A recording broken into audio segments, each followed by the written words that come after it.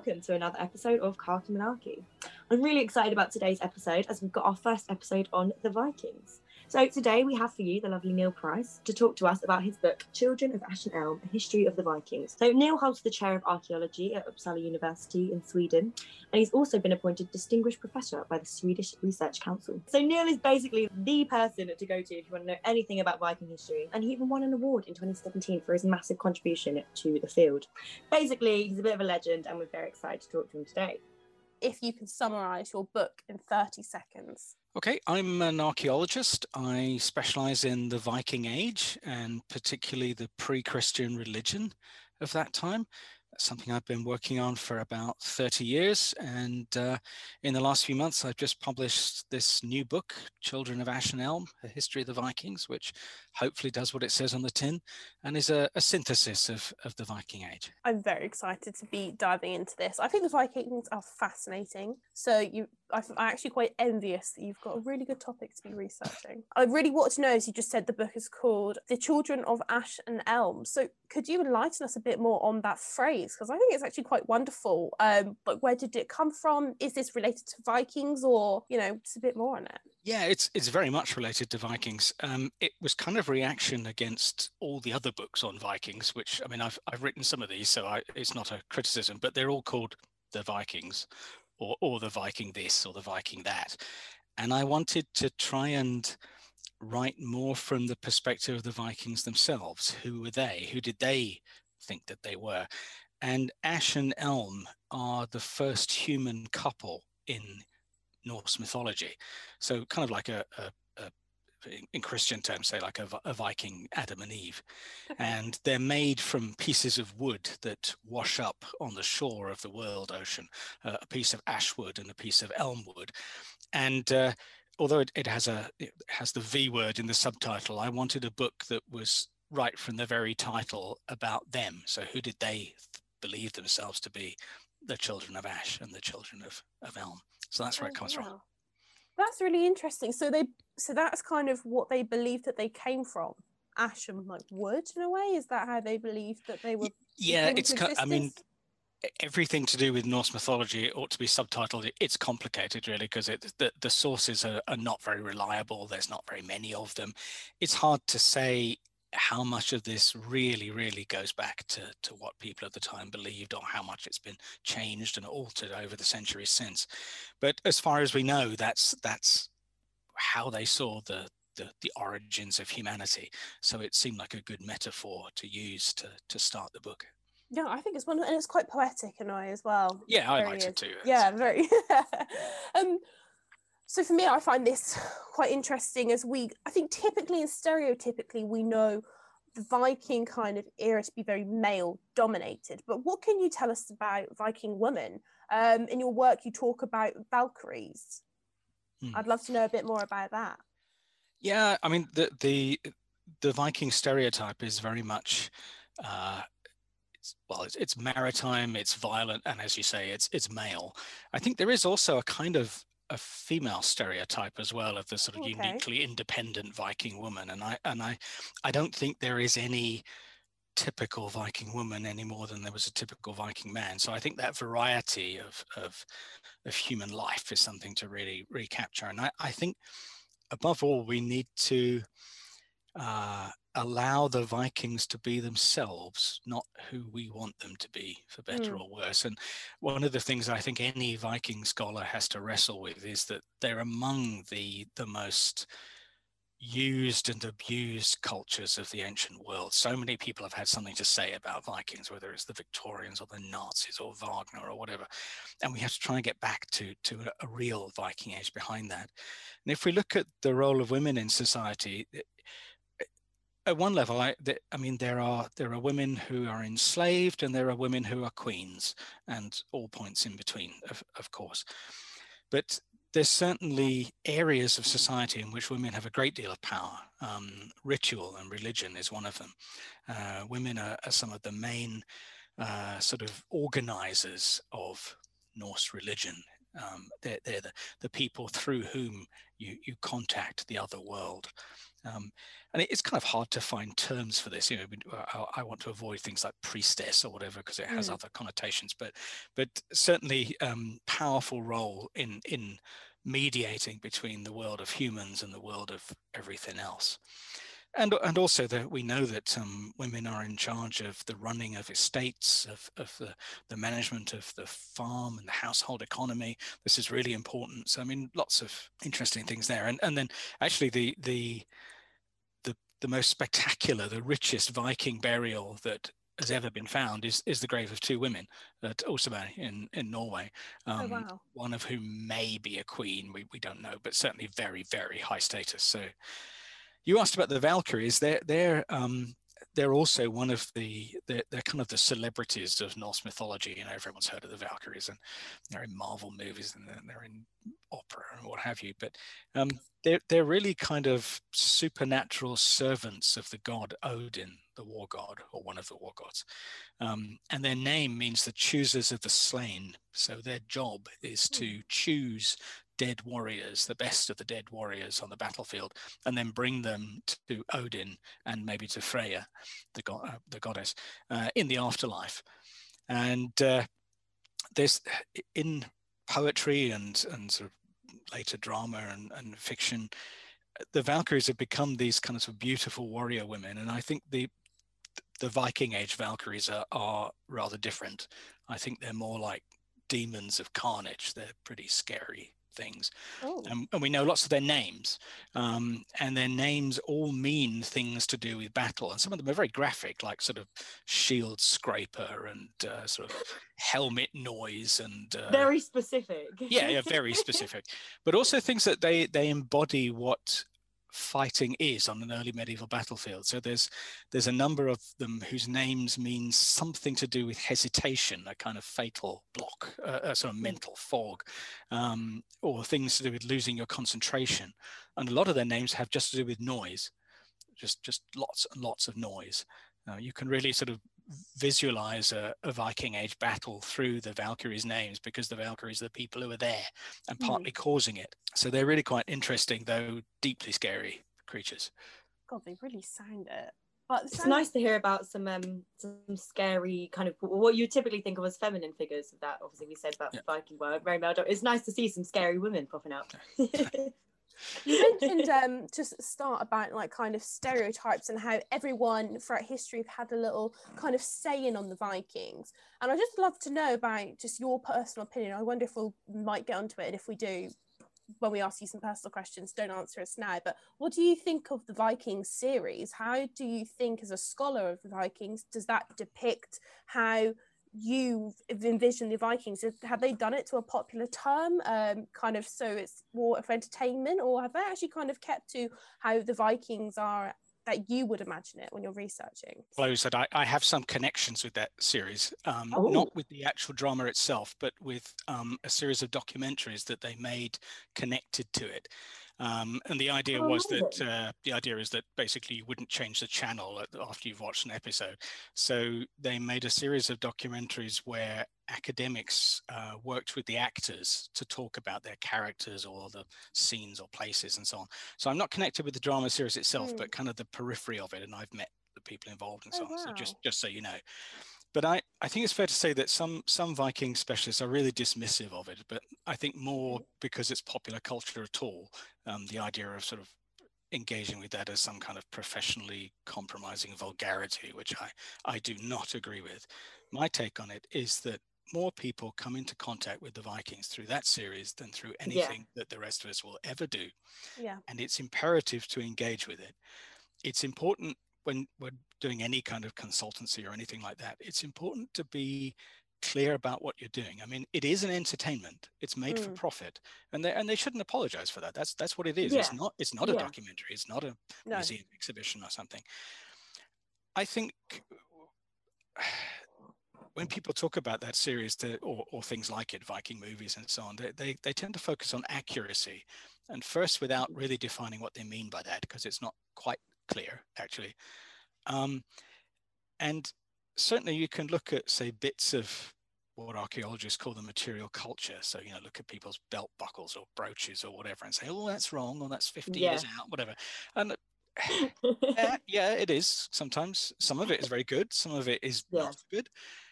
I'm not really that bothered by that. Maybe that's a worrying thing to say, but they look okay. But some people really like to get nitpicky over those little details. Like I've seen it with like Bridgerton lately. It's with every historical thing. I guess it's much more difficult in a Viking sense as well because there is a more limited source material. Would you agree?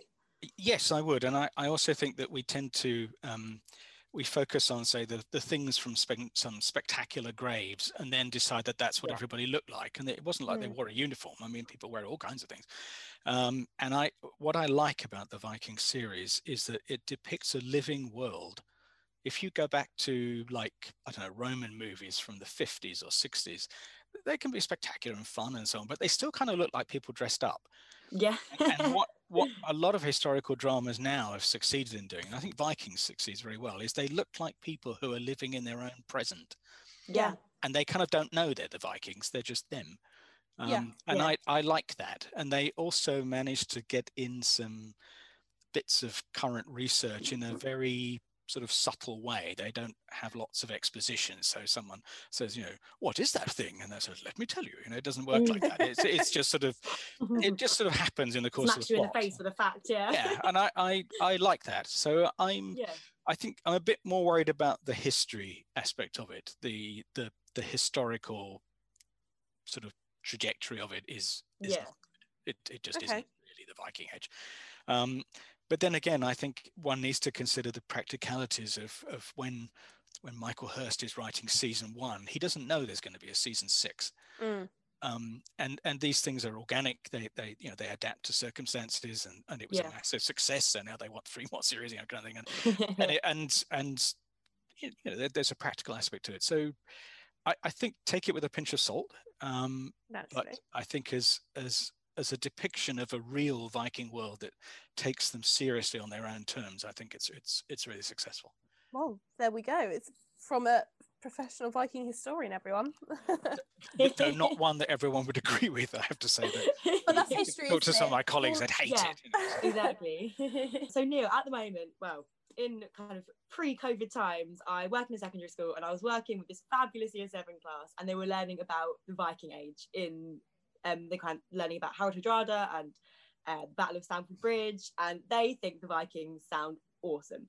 However, Viking, they love it. Like the Viking Age gets done very quickly in schools, is what I would say. So this kind of gets rammed into like a couple of weeks.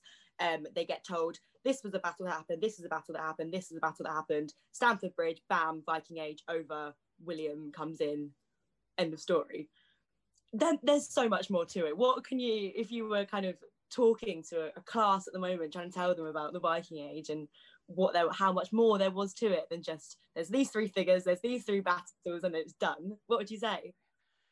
I think what I say about any period of history is to remember that the people living it were just living their lives. Yeah. And even though, like in our times, we have kind of big watersheds of events, I guess 9/11 would be something like that. Yeah. In the end, it's still not. We are now in the new age. It doesn't work like that. Nobody woke up and thought it's the Viking Age tomorrow. The TV where they just go cut. Yeah, and I think there is a tendency to view all history in this kings and battles way, which I don't think is very helpful. I would say for the end of the Viking Age, it's something, and the beginning for that matter, it's something that begins and ends at different speeds, in different places, in different ways, just like our world. But at the same time, there is a reason why we've kind of invented this artificial period of time and called it the Viking Age, because in those 300 years, it's roughly about 750 to 1050, something like that.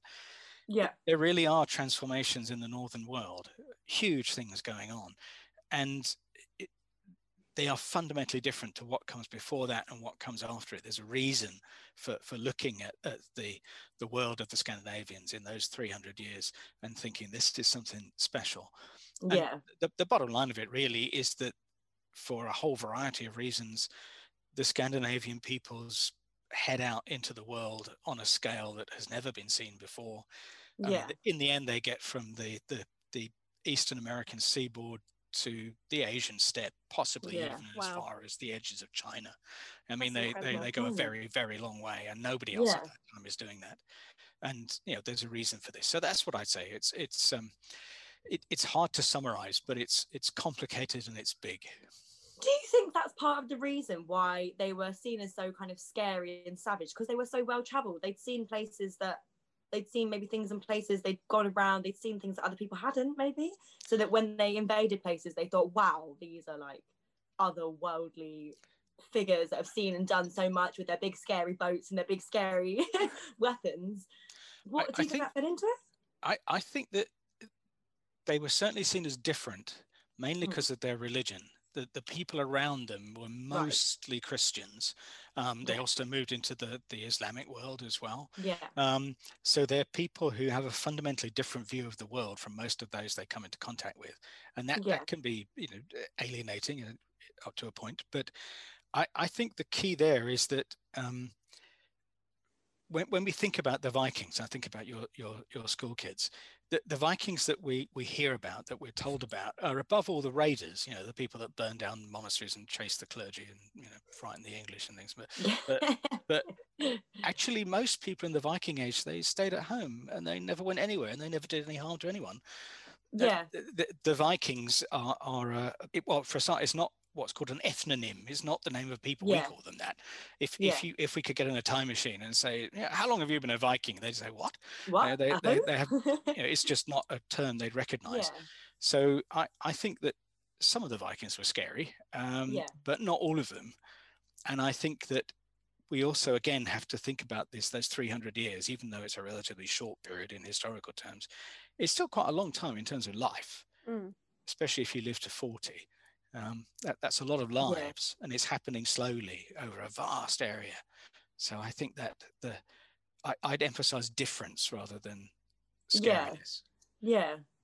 And would you say that the kind of Norse mythology, to kind of take it down a different angle as well, how would you say that Norse mythology kind of fed into their everyday life and how they lived? You said they weren't scary, they just stayed at home, they weren't constantly going out looking for a fight. How would you say that the culture was different? I think that is I should say, just to be clear, one of my special fields is this idea of this sort of northern mind, this Viking mind, this sort of worldview, and linked to their spirituality and religion. And I think that is the main thing that was distinctive about them. I think they saw the world in a fundamentally different way to the people around them. Right. And I know I've used it a few times in our conversation, but I don't think the word religion is very helpful for the Vikings, because for us it conjures up something fairly orthodox, where you have a holy book and holy men and women to interpret it for you, and buildings you go in to do that, and there's nothing like that in the Viking Age. It's an organic world of stories that they kind of live through and live in. And it's a whole series of personal relationships, not just with the gods, the famous ones of Odin and Thor and what have you, but also with the elves that live behind your house, and the things that live in the stream, and the spirits of the rock, and all of this.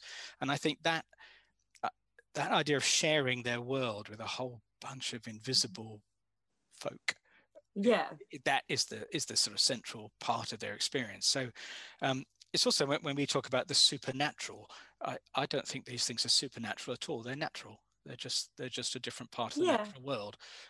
You've got birds and deer and elves. And,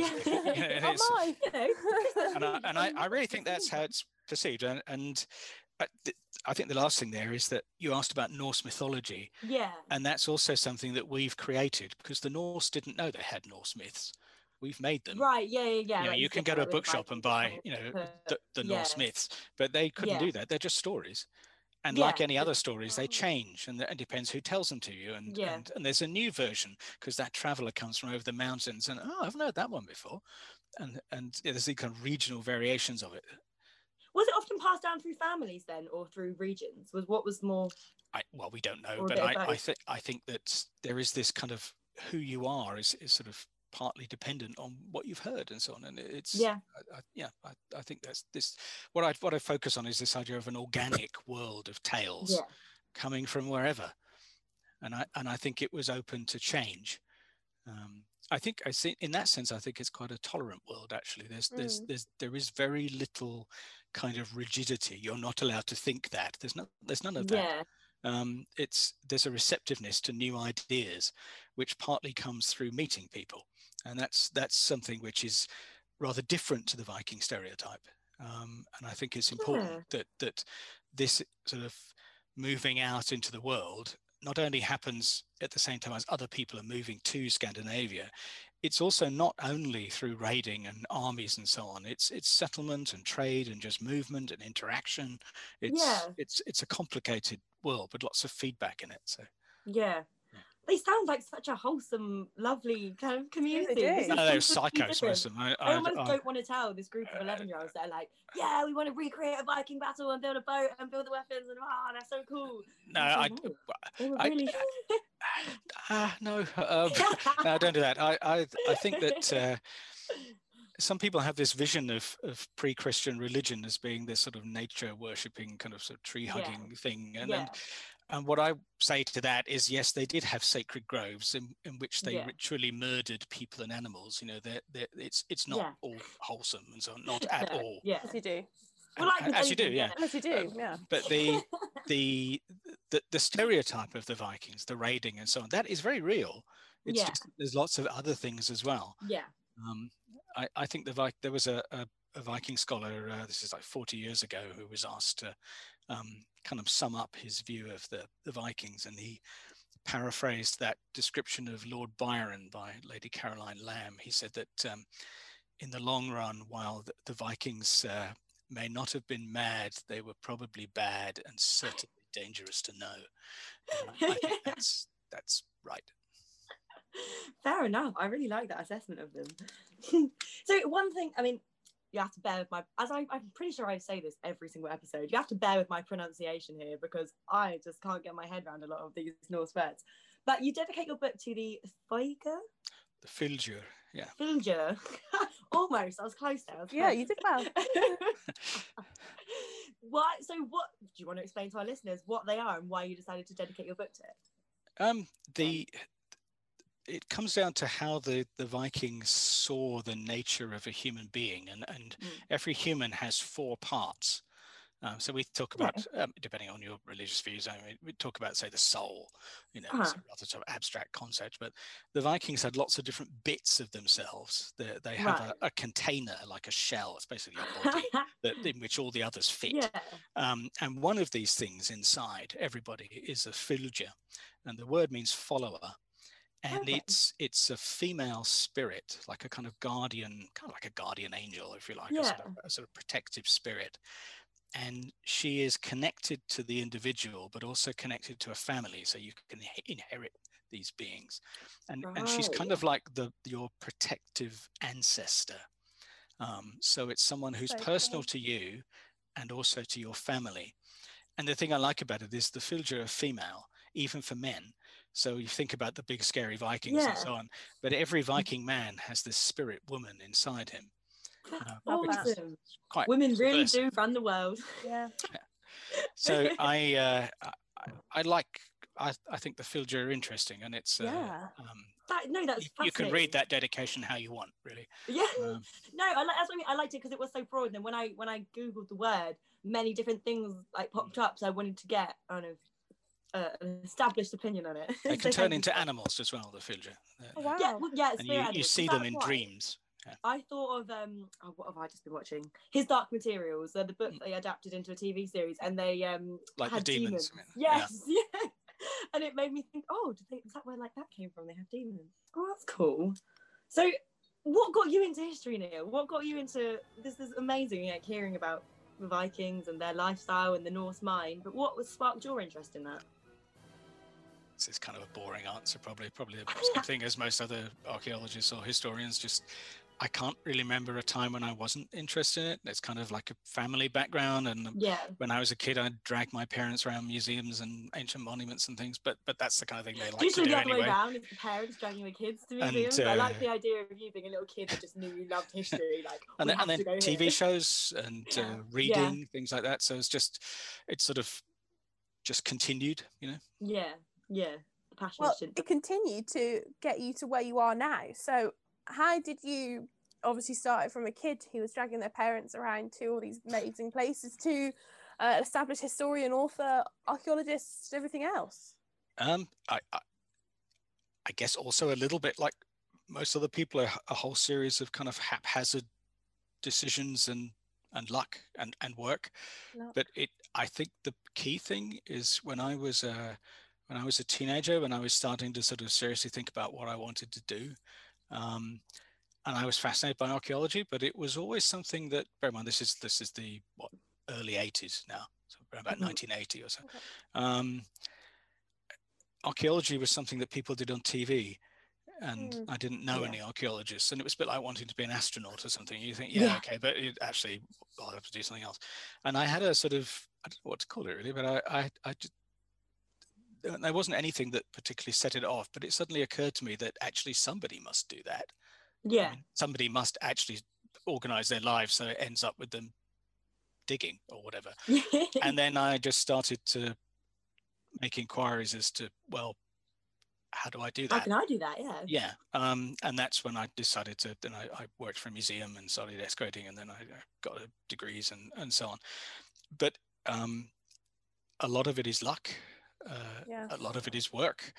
And I think also, I mean, I'm now a established professor at a university and so on. And I think it's very important to recognize the privilege of that whole process, because the luck and the work doesn't work out for everybody. There are so few jobs, and it's, so it can feel a little bit daunting, I think, especially like to young scholars, to look at people and think, wow, how have you got there? So that's why it's why we ask this question, because we like to hear people, and authors do often say, yes, it's a lot of hard work, it's a little bit of luck, it's being in the right place at the right time, it's messaging the right person, it's just taking those opportunities that come to you. But it's nice to see you kind of inspirations. Yeah, I think actually one of the biggest failings in your university management is how many people in senior positions seem to have forgotten what it feels like to really, really need a job. Yeah. And not only in terms of like paying your bills and so on, but also self-esteem. And if you've come through a degree or several degrees, and think, the early hours of the morning, you think, have I made a really bad set of decisions here, and what am I doing with my life? And it's we've all been there. It's really important to remember that, and also that the paths that get anybody, me or anyone else, to where they are, those paths change. I mean, there's no point in me giving people advice on, well, what I did in 1983, because it's pretty useless in 2021. And there are a whole new media, there's whole new platforms for things. I think flexibility is probably more important than anything else at the moment, because the idea of a permanent career path that you sort of set in motion and see as a series of stepping stones to something doesn't really exist anymore. No, it doesn't. No, that's a really good point, actually. So, makes me think of my mum used to, when I'm trying to get a job, and it's the same. My mum's kind of, she thinks you can just walk around to shops with your CVs and just walk into a business and go, hi, hire me, I've got a degree. And they'll let you in. But it's I wish. Only if. We'd be blessed. Neil, I'd really love to know, we ask all of our guests this, and we get some very different questions, some very broad, some very niche on this. And to be quite frank, it's what gets on your nerves, what really pisses you off in your field, to say the least. It can be a myth, it can be something you want to debunk, stereotypes, no filter here, you can just go for it. I think something very specific, actually. Love it. Well, no, specific in my head, it's actually quite general. Certainty. Okay. I don't like certainty in addressing the past. There's a certain armature of facts that are there. That's very important. I'm not arguing like some sort of relative view of the past, but I get very nervous when academics are very, very sure of their interpretations. And I think the willingness to be wrong and to accept that you might be wrong and being open to changing your mind is, especially when you work in a period like the Viking Age where there's so much we don't know, I think is really important. So certainty, that that I think annoys it's a me. great answer. Yeah, I like really that is. answer as well. Because it's the sense of kind of egotism as well. And like we've just said about these professors that have been in positions for ages, and then they kind of tell younger students, make sure you're really certain in your work. And I understand that when you're trying to pass a degree and you need to like hammer an argument home to get a mark. But that's something that then students often take later in life, is that they think that they have to be unflinching on their position. They have to go with an argument and they have to run with it. Like they have to choose the hill to die on and just go with it for their whole academic career. And as you say, that's just not the case. Like you don't have to be certain on everything. There's always going to be new evidence that pops up, and your receptiveness in that sense is what makes you a good historian. So finally, what has been the best moment of your career so far? Blimey. I'm sure there have been many. I don't know, really. There's lots of like, individual, literally moments, but you asked about how I sort of got from being a teenager interested in archaeology to my job and so on. About 5 years ago, I was very fortunate to get a very large research grant from the Swedish Research Council. I mean, a lot, it's like millions of dollars, and the Swedish Research Council are very Swedish. They're very sort of modest, and they don't actually tell you you've got this grant. I mean, you can't imagine they would, but they don't. They sort of release the results on a website at a certain day. So you just check the website with everyone else. And I did this very early in the morning on the day when they were releasing these results. And I was the only person in the office, and there's not many of these grants. So it was just a very short list. And my name was on it. And I sort of refreshed quite a few times and just sort of stared at this thing. Oh my God. And I knew this was going to change my professional life, actually. And these grants are a sort of reasonably big deal in Sweden, so you get like media attention and things. And I knew that was coming in the rest of the day, that this was going to be a mad day and probably a mad several weeks. But just for those the first half hour, I was the only person here, and I was the only person who knew about it, and I just sort of could sit and think about it. Moment. But that's kind of you've heard about imposter syndrome. I don't know if you ever feel this, but yes. it is a kind of confirmation that at least somebody doesn't think I'm a complete idiot. Yeah. So that was nice. But yeah, I think that was a. Oh, I mean, that was the moment congratulations! Really, yeah, I think that was 5 years amazing. ago, but really, what an impressive feat in your career. Yeah. I think, I feel proud, like hearing it. That's really nice to hear. I really am. It's very uplifting. I think that's one of the best things about having such accomplished guests on here, is because you get to. It is inspirational. It gives you a bit of motivation that what you're doing can actually. I could have told you about all the sort of 55 grants that I didn't get, and just sort of think, no, that's not that is life, isn't it? And look at the one you did get, was incredible. So exactly, brilliant. So we'll wrap up now with we've got a bit of a quick fire round that we like to do now. So I'm just gonna give you some questions, and I just want your immediate answer. It doesn't have to be in the field of Viking history, just anything. You ready? Okay. Yep. Okay, who's your favourite figure in all of history? I think I'd say Shakespeare. I know it's kind of dull, but no, not at all. the person to the past who speaks today, in a very interesting way, and the fact that you've got an entire research field investigating one person's mind from the 1500s. That's really cool. Yeah, a legacy and a half. Yeah. So flip that on its head now. Who's your least favourite figure in all of history? Yeah, I think that's harder because history gives you such a sort of menu of monsters to choose from, all the sort of mass murderers and lunatics and so on. And I guess I mean, you can probably guess the most popular answer we get. Yeah, I'm probably going nearly there. Nazis are a bit of a sort of a bit of a obvious one there, but I think I'd probably say Goebbels, actually. Joseph Goebbels, the propagandist. He really was a truly despicable human being. Like a sort of master of lies. Definitely. Yeah, we'll go with him. Devious. Yeah, that's good. That's good. We haven't normally get hit list. It's interesting to hear another Nazi being named. Yeah.